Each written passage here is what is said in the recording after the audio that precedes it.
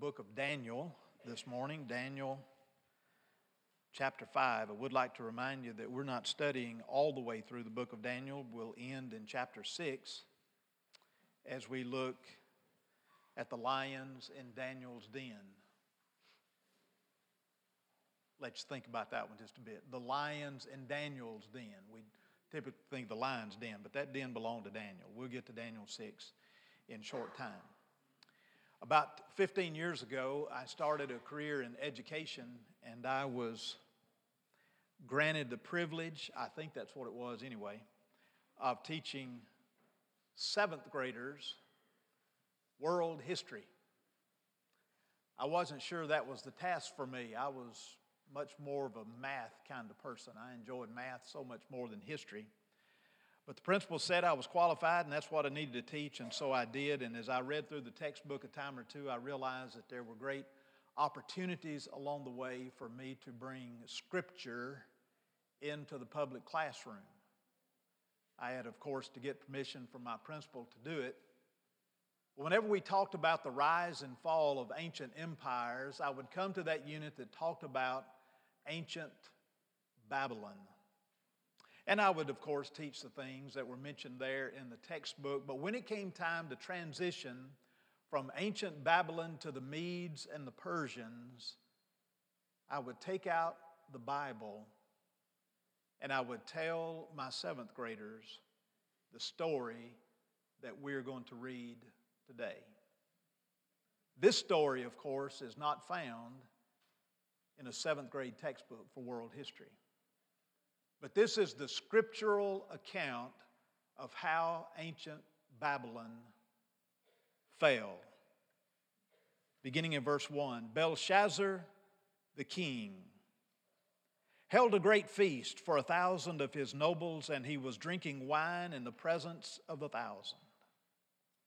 When Belshazzar tasted the wine, he gave orders to bring the gold and silver vessels which Nebuchadnezzar his father had taken out of the temple, which was in Jerusalem, so that the king and his nobles, his wives, and his concubines might drink from them. Then they brought the gold vessels that had been taken out of the temple, the house of God, which was in Jerusalem, and the king and his nobles, his wives, and his concubines drank from them. They drank the wine, listen to this now, and they praised the gods of gold and silver, of bronze, iron, wood, and stone.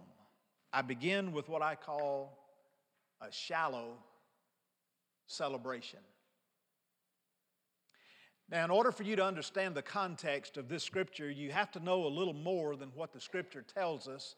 And this is one of those chapters in the Bible that we can actually go to extra biblical literature and find a mountain of information. As a matter of fact, much of what I'm going to share with you today is found in the writings of a Greek historian by the name of Herodotus.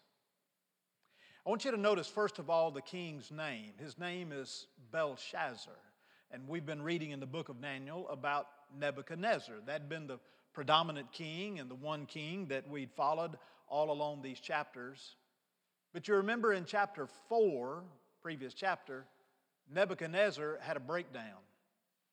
He was walking on his palace roof and he took credit for all that he had acquired and attained, and he said, "Is this not my kingdom that I built for myself, for my glory?" And the emphasis was on himself. And at that moment, he lost his mental faculties and he began to live like an animal. It was prophesied, God had given him a dream. God had told King Nebuchadnezzar through Daniel what the dream meant. And there may have even been opportunities for him to avoid that situation. But still, he lived like an animal for 7 years. And then we came to the end of chapter 4, and it tells us that King Nebuchadnezzar came to his senses. And when he came to his senses, he realized what God was trying to tell him. That the one true God of heaven was the only God, and it was to that God that was given all sovereignty and power. And that God was the one who appointed men over times and seasons. And he began to praise and honor him, and we wonder, it's just a wonder, if that was not the conversion of King Nebuchadnezzar. But chapter 4 ends telling us about that last seemingly experience of Nebuchadnezzar. We come to chapter 5, and without any recognition or introduction, we are introduced to Belshazzar. Who is this guy? Well, what you need to know is that about 25 years have passed between chapter 4 and chapter 5. In chapter 5, Daniel is in his 70s. And Herodotus says that there were maybe 2 or 3 kings that had come to power in Babylon after Nebuchadnezzar. And while Belshazzar is mentioned here in Daniel chapter 5, he was actually only the co-regent king with his father-in-law, and his father-in-law's name was Nabonidus. Now, what we're told is that Nabonidus took the reign as it was given to him by lineage and then decided, this really isn't for me. I think I'm going to take a sabbatical. And he did. He went to live in Saudi Arabia. But before he left Babylon, he appointed his son, Belshazzar, as the king. Belshazzar is probably in his 30s, maybe mid-30s. And it says here that Belshazzar decided that he wanted to throw a party. Now that's basically the language of Scripture. Is it says that he invited about 1,000 of his nobles. These would have been ambassadors and men of prominence in the kingdom there, and said, want you to come to the palace, to the banquet hall, and we're going to have a celebration together. And so they brought the wine in and so forth. They began to drink. We can assume there was music and all kinds of activities that went on in this event. Now, I want to pause here to say, sometimes you read this, and especially when you see what follows in just a moment, you wonder, well, does God mind if we party? Is the Lord bothered by the fact that we socialize, that we have celebrations? And I would say to that, absolutely not. God is not bothered with that. However, it is our conduct in the midst of that celebration that determines whether or not God is pleased with what we do. And here's also what the Bible does not tell us. For 4 months prior to this banquet, Cyrus the Great, the army commander from Persia, had laid siege at the city gates of Babylon.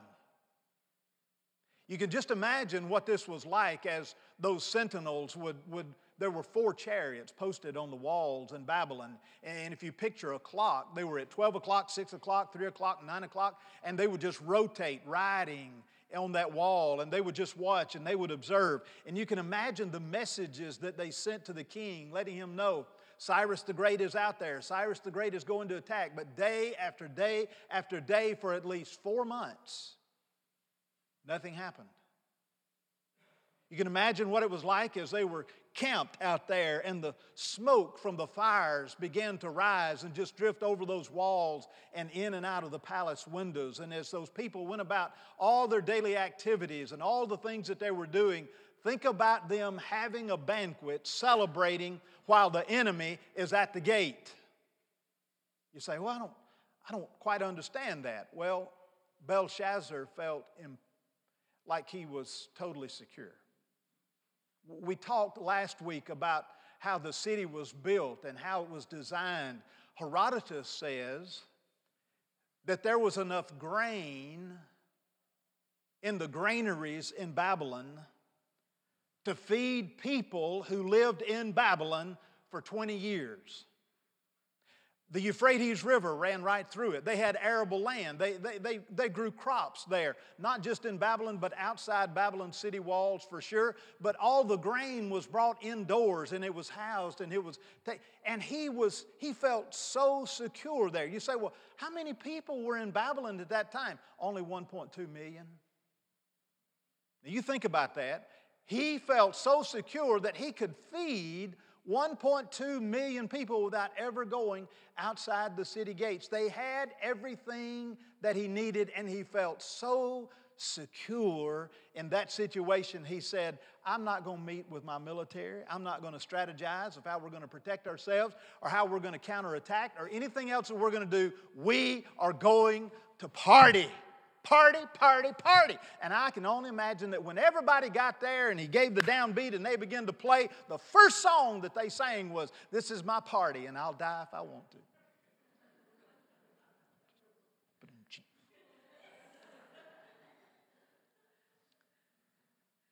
And as they began to drink, this thought just came into his mind. You know what he said? Hey, somebody come here. I want you to go over to the museum, maybe across the street, around the corner, wherever, and I want you to get those goblets. I want you to get those vessels that my father, who was actually his grandfather, there's no word for grandfather, grandparent, grandson, grandchild in the Hebrew language. I want you to go and I want you to get those that my grandfather brought from Jerusalem. Bring them in here. We're going to drink from those. Now these were vessels that had been dedicated to the worship of the one true God. This was the God of Moses, of Abraham, Isaac, and Jacob. These were the vessels in the temple. And as he began to drink from them, it's evident here that they begin to say, let's offer some toast. Who wants to offer a toast here? And they begin to praise the gods, little g, plural, gold, and silver, and iron, and wood, and bronze. Now I want you to think about what they're doing there and relate it back to what the ancient Israelites had been taught. And I'm basically talking about the laws of Moses as God gave them to him in the Ten Commandments. You shall have no other gods before you. You shall not make unto thee any graven image. Remember? All of the commands that God had given to Moses, to the ancient Israelites. You see, folks, those apply to every people everywhere. Not just Israel. Not just to the Jews, not just the ancient Hebrews. Those commands are built into the fabric of every culture and every society who's ever lived, is living, or will exist. God is the only true God. And what were they doing here? Basically spitting in his face. Basically defying him, denying that he even exists, that he has anything to do with any person in the world. And they were basically making fun of him. Now that's what Belshazzar is doing at this very moment. Let's move from the shallow celebration to the shocking revelation. Look at what it says in verse 5. Suddenly, you love the language? Suddenly, the fingers of a man's hand emerged and began writing opposite the lampstand on the plaster of the wall of the king's palace. And the king saw the back of the hand that did the writing. Now, our students, pardon me, I want to ask them a question. Do y'all have any classroom at school that has a blackboard on it? Anybody? It's all whiteboard right now, right? You have the expo markers, you smell them, and then write on the wall, right? Okay. They don't know what a blackboard is. How many of you went to school with a blackboard? Let me see your hand, just to wake everybody up. All right, most of us went to school with a blackboard. Some of you say, I had it in kindergarten. Well, think about, anybody ever take their nail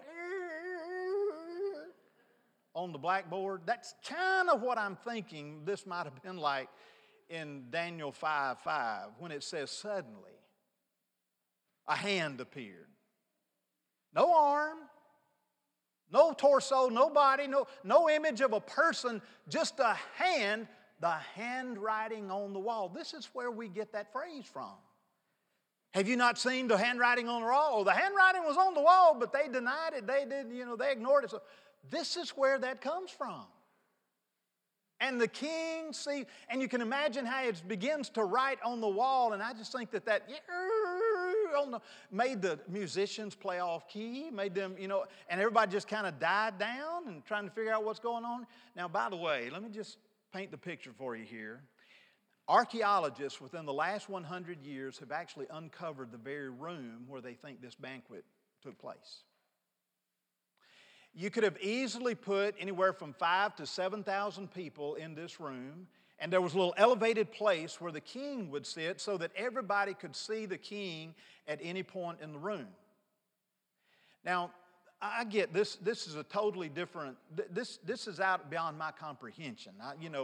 Kings, monarchs, presidents, they have access to treasury and resources that you and I don't have access to. So it's not a problem for them to feed this kind of people. Now, for you and me, especially when you've got daughters and they get married, and you look at the invitation list and you're trying to figure out, how am I going to feed all these people at the reception? And you're calculating the expense there. You know it can get really expensive, right? I just want you to know that this doesn't even compare with other banquets that have taken place in history. As a matter of fact, Alexander the Great, on the day he married, now he footed the bill. He didn't ask his wife to do it because she couldn't have, or her family. He fed over 10,000 people. Over 10,000. There was actually another Persian king who, when he wanted to celebrate the birth, the birth, and then he had the birth of a daughter and the marriage of a daughter all at the same time. Are you ready for this? Historians tell us he fed at one time a sit-down meal 69,543 people. Put it in perspective. The Superdome in New Orleans will hold 70,000 people. You say, oh, well, it's the size of the Superdome. Have you ever been to the Superdome? You're sitting like this. These people spread out when they ate. So we're talking about a place much larger than the Superdome in New Orleans where this Persian king came and fed all of these folks. We're talking about multi-course meals, appetizer, salad, main course, entree, the whole thing. We're talking about huge space. So what Belshazzar is doing here is not unprecedented, but yet he brings everybody in, and 1,000 nobles, they're going to bring wives, concubines, they're going to bring some other folks, probably had the RSVP and said, I'm going to bring about 40 more. So we're talking probably 5,000, 6,000 people here. And when the handwriting on the wall, I guarantee you, the place falls hush. Then look at what it says in verse 6. I love this phrase. Don't get me started. Then the king's face grew pale, and his thoughts alarmed him, and his hip joints went slack, and his knees began knocking together. Who says the Bible is not graphic, right? All the blood just kind of flowed out of his face, and his knees began knocking, and his hip joints went. I think he probably stood up when he saw the handwriting on the wall. But when it says his hip joints went slack, he sat down pretty quick. Now, obviously, he's bothered by what he sees. He doesn't know what it means, but he's bothered by what he sees. Why is the king bothered? How did he not know that the message on the wall was saying, hey, it's good that you're celebrating because you don't have to worry about Cyrus the Great. He's going to go away. I'm going to take care of him. How did he know it wasn't a supernatural message that was positive? I'm going to tell you why. He had a guilty conscience. He knew what he was doing was wrong. And guess what, folks? I've discovered that oftentimes that is the case when something is mentioned, maybe even alluded to in a conversation or a sermon or a song or whatever it is, and we are bothered by it. It's sometimes the Lord's way of just kind of snapping his fingers or nudging us a little bit to say, you need to pay attention. The king is bothered, to say the least, and at the end of these verses, he calls in all his conjurers and Chaldeans, and you look at that and you say, what? I want to ask the question, how did they keep their job? How many times in the book of Daniel do you see the kings going to these folks saying, would you come interpret this for me? And they can't do it. The world is run by incompetent people. Have you figured that out? And so he brings these folks in and says, I need y'all to tell me what the handwriting is on the wall is all about. And he promises them wealth and position and authority. He says, I'm going to give you gold. I'm going to give you purple robes. I'm going to promote you. Somebody needs to tell me this. And they couldn't do it. Look at verse 9. The king Belshazzar was greatly alarmed, and his face grew even paler, and his nobles were perplexed. But look at verse 10. The queen entered the banquet hall.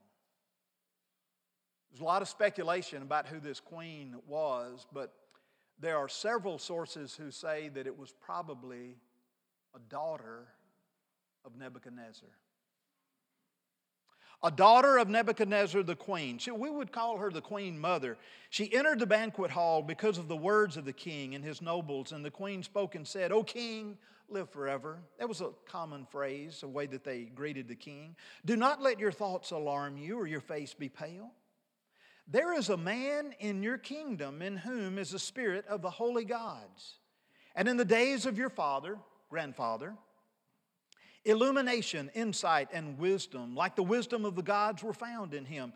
And King Nebuchadnezzar, your grandfather, your father the king, Nabonidus, appointed him chief of the magicians and conjurers, Chaldeans, and diviners. This was because of an extraordinary spirit, knowledge and insight, interpretation of dreams, explanation of enigmas, and solving of difficult problems were found in this Daniel." Now she names him.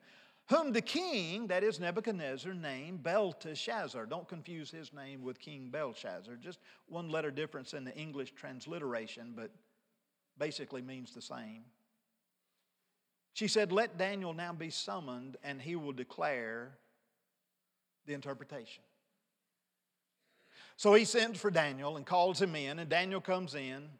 And he basically says the same thing to Daniel that he said to the other folks that he brought in and said, "I need y'all to interpret the handwriting on the wall." Now, in my mind, in my imagination, Daniel walks in, he's walking toward the king, he's looking to his right, I'm just looking toward you, and he sees the handwriting on the wall, and he sees what it is, and he stops to speak to the king.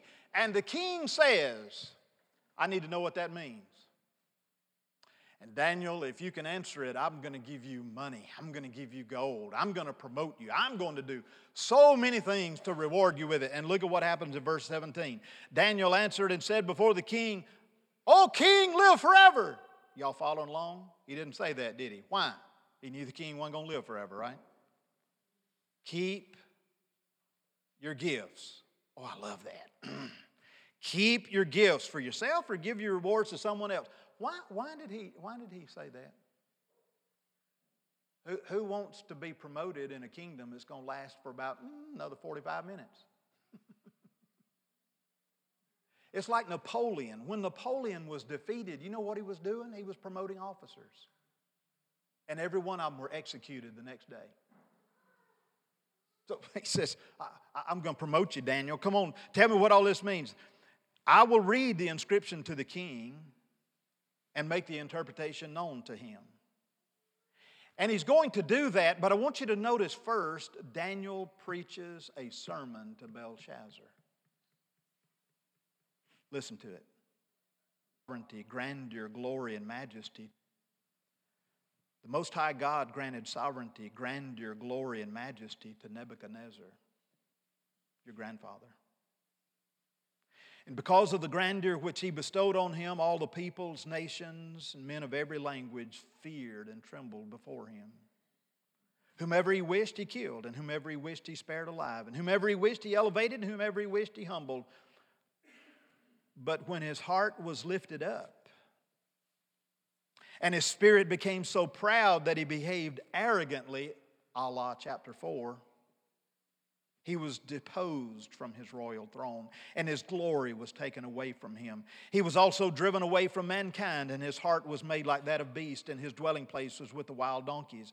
He was given grass to eat like cattle. His body was drenched with the dew of heaven until he recognized that the Most High God is ruler over the realm of mankind, and that he sets over it whomever he wishes. Yet you, his son, grandson, Belshazzar, have not humbled your heart, even though you knew this. You realize what he's saying? King, why are you doing this? You know exactly what happened to your grandfather. And that faith I believe was probably transferred down to a son, and maybe his other family. But just because it was transferred didn't mean it was received and accepted. It doesn't mean that anybody else acted on it. He says, Belshazzar, you were given light, illumination, and you didn't respond to that light. Verse 23, you've exalted yourself against the Lord of heaven. And they brought the vessels of his house before you, and you and your nobles, your wives, your concubines have been drinking wine for them, and you've praised the gods of silver and gold, of bronze, iron, wood, and stone, which do not see, hear, or understand. But the God in whose hand your life and breath and all your ways you have not glorified. You know that little song we sing, He's got the whole world in His hands? That's basically what Daniel is saying. The God who lets you breathe, who lets you go to bed at night and sleep through the night and wake up the next morning, that God you have not glorified. Then the hand was sent from him, and this inscription was written out. And this is the inscription that was written out. Mene, mene, tekel, upharsin. This is Chaldean language. And this is the interpretation of the message. Mene, God has numbered your kingdom and put it into it. Notice the word mene is the only word mentioned twice, and that's for emphasis. It means counted and recounted. Counted, accounted. Counted, counted again. That's what it means. Tekel, you have been weighed on the scales and found deficient. And Perez, that's the singular version, your kingdom has been divided and given over to the Medes and Persians.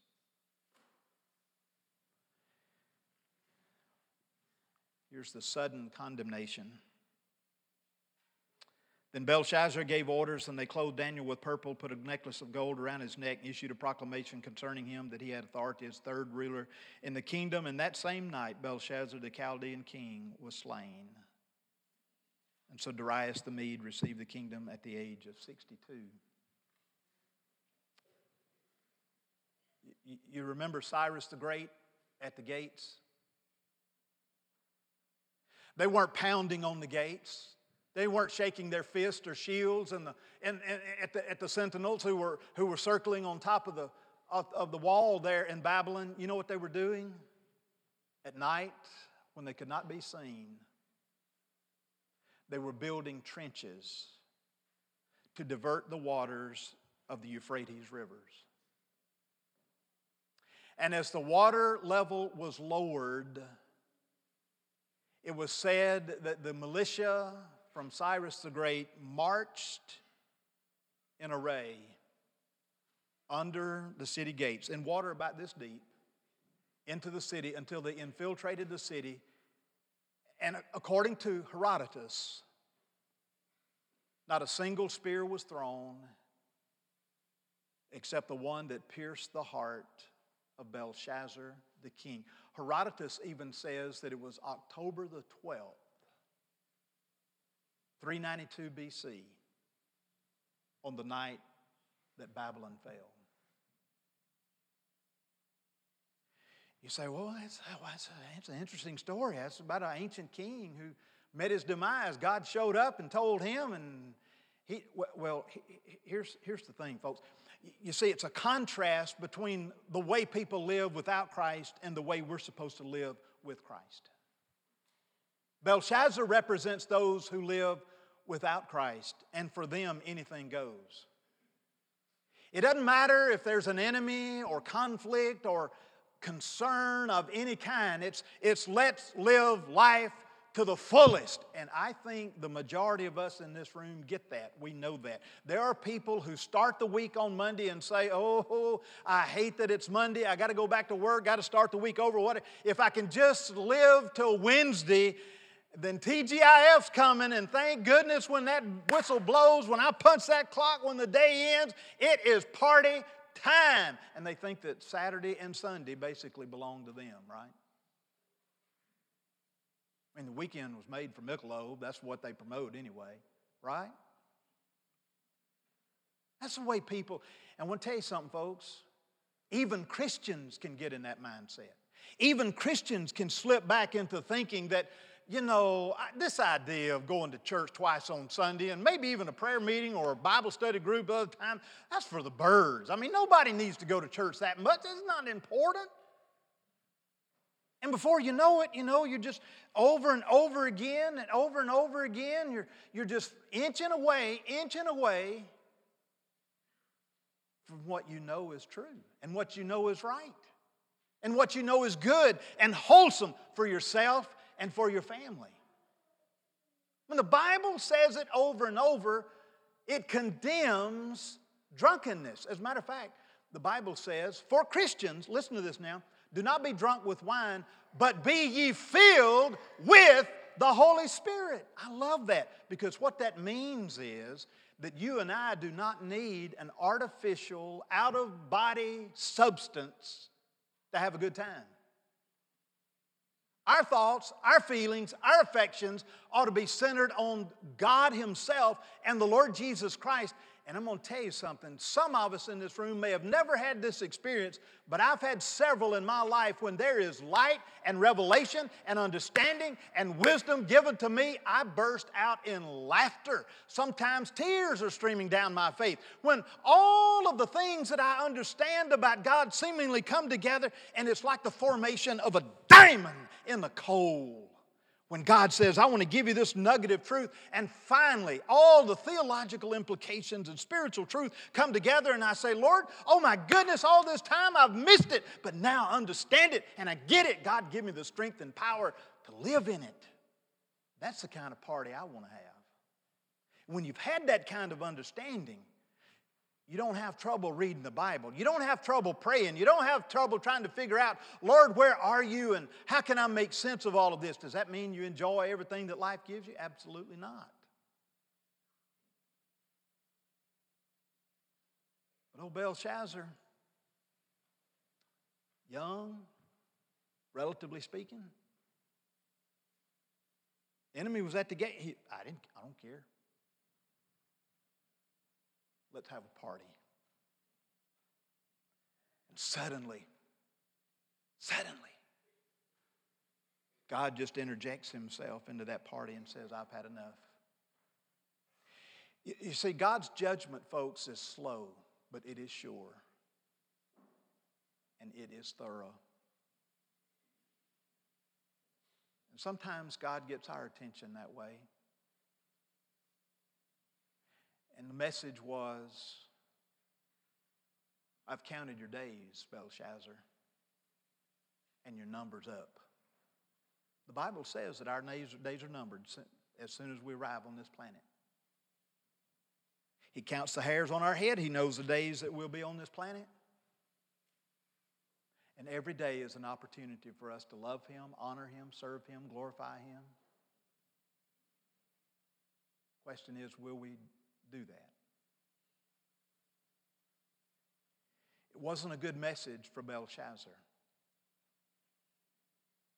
But I am grateful that I can end this message on a positive thought, reminding you that Romans 8:1 says, for those of us who are in Christ Jesus, there is no condemnation.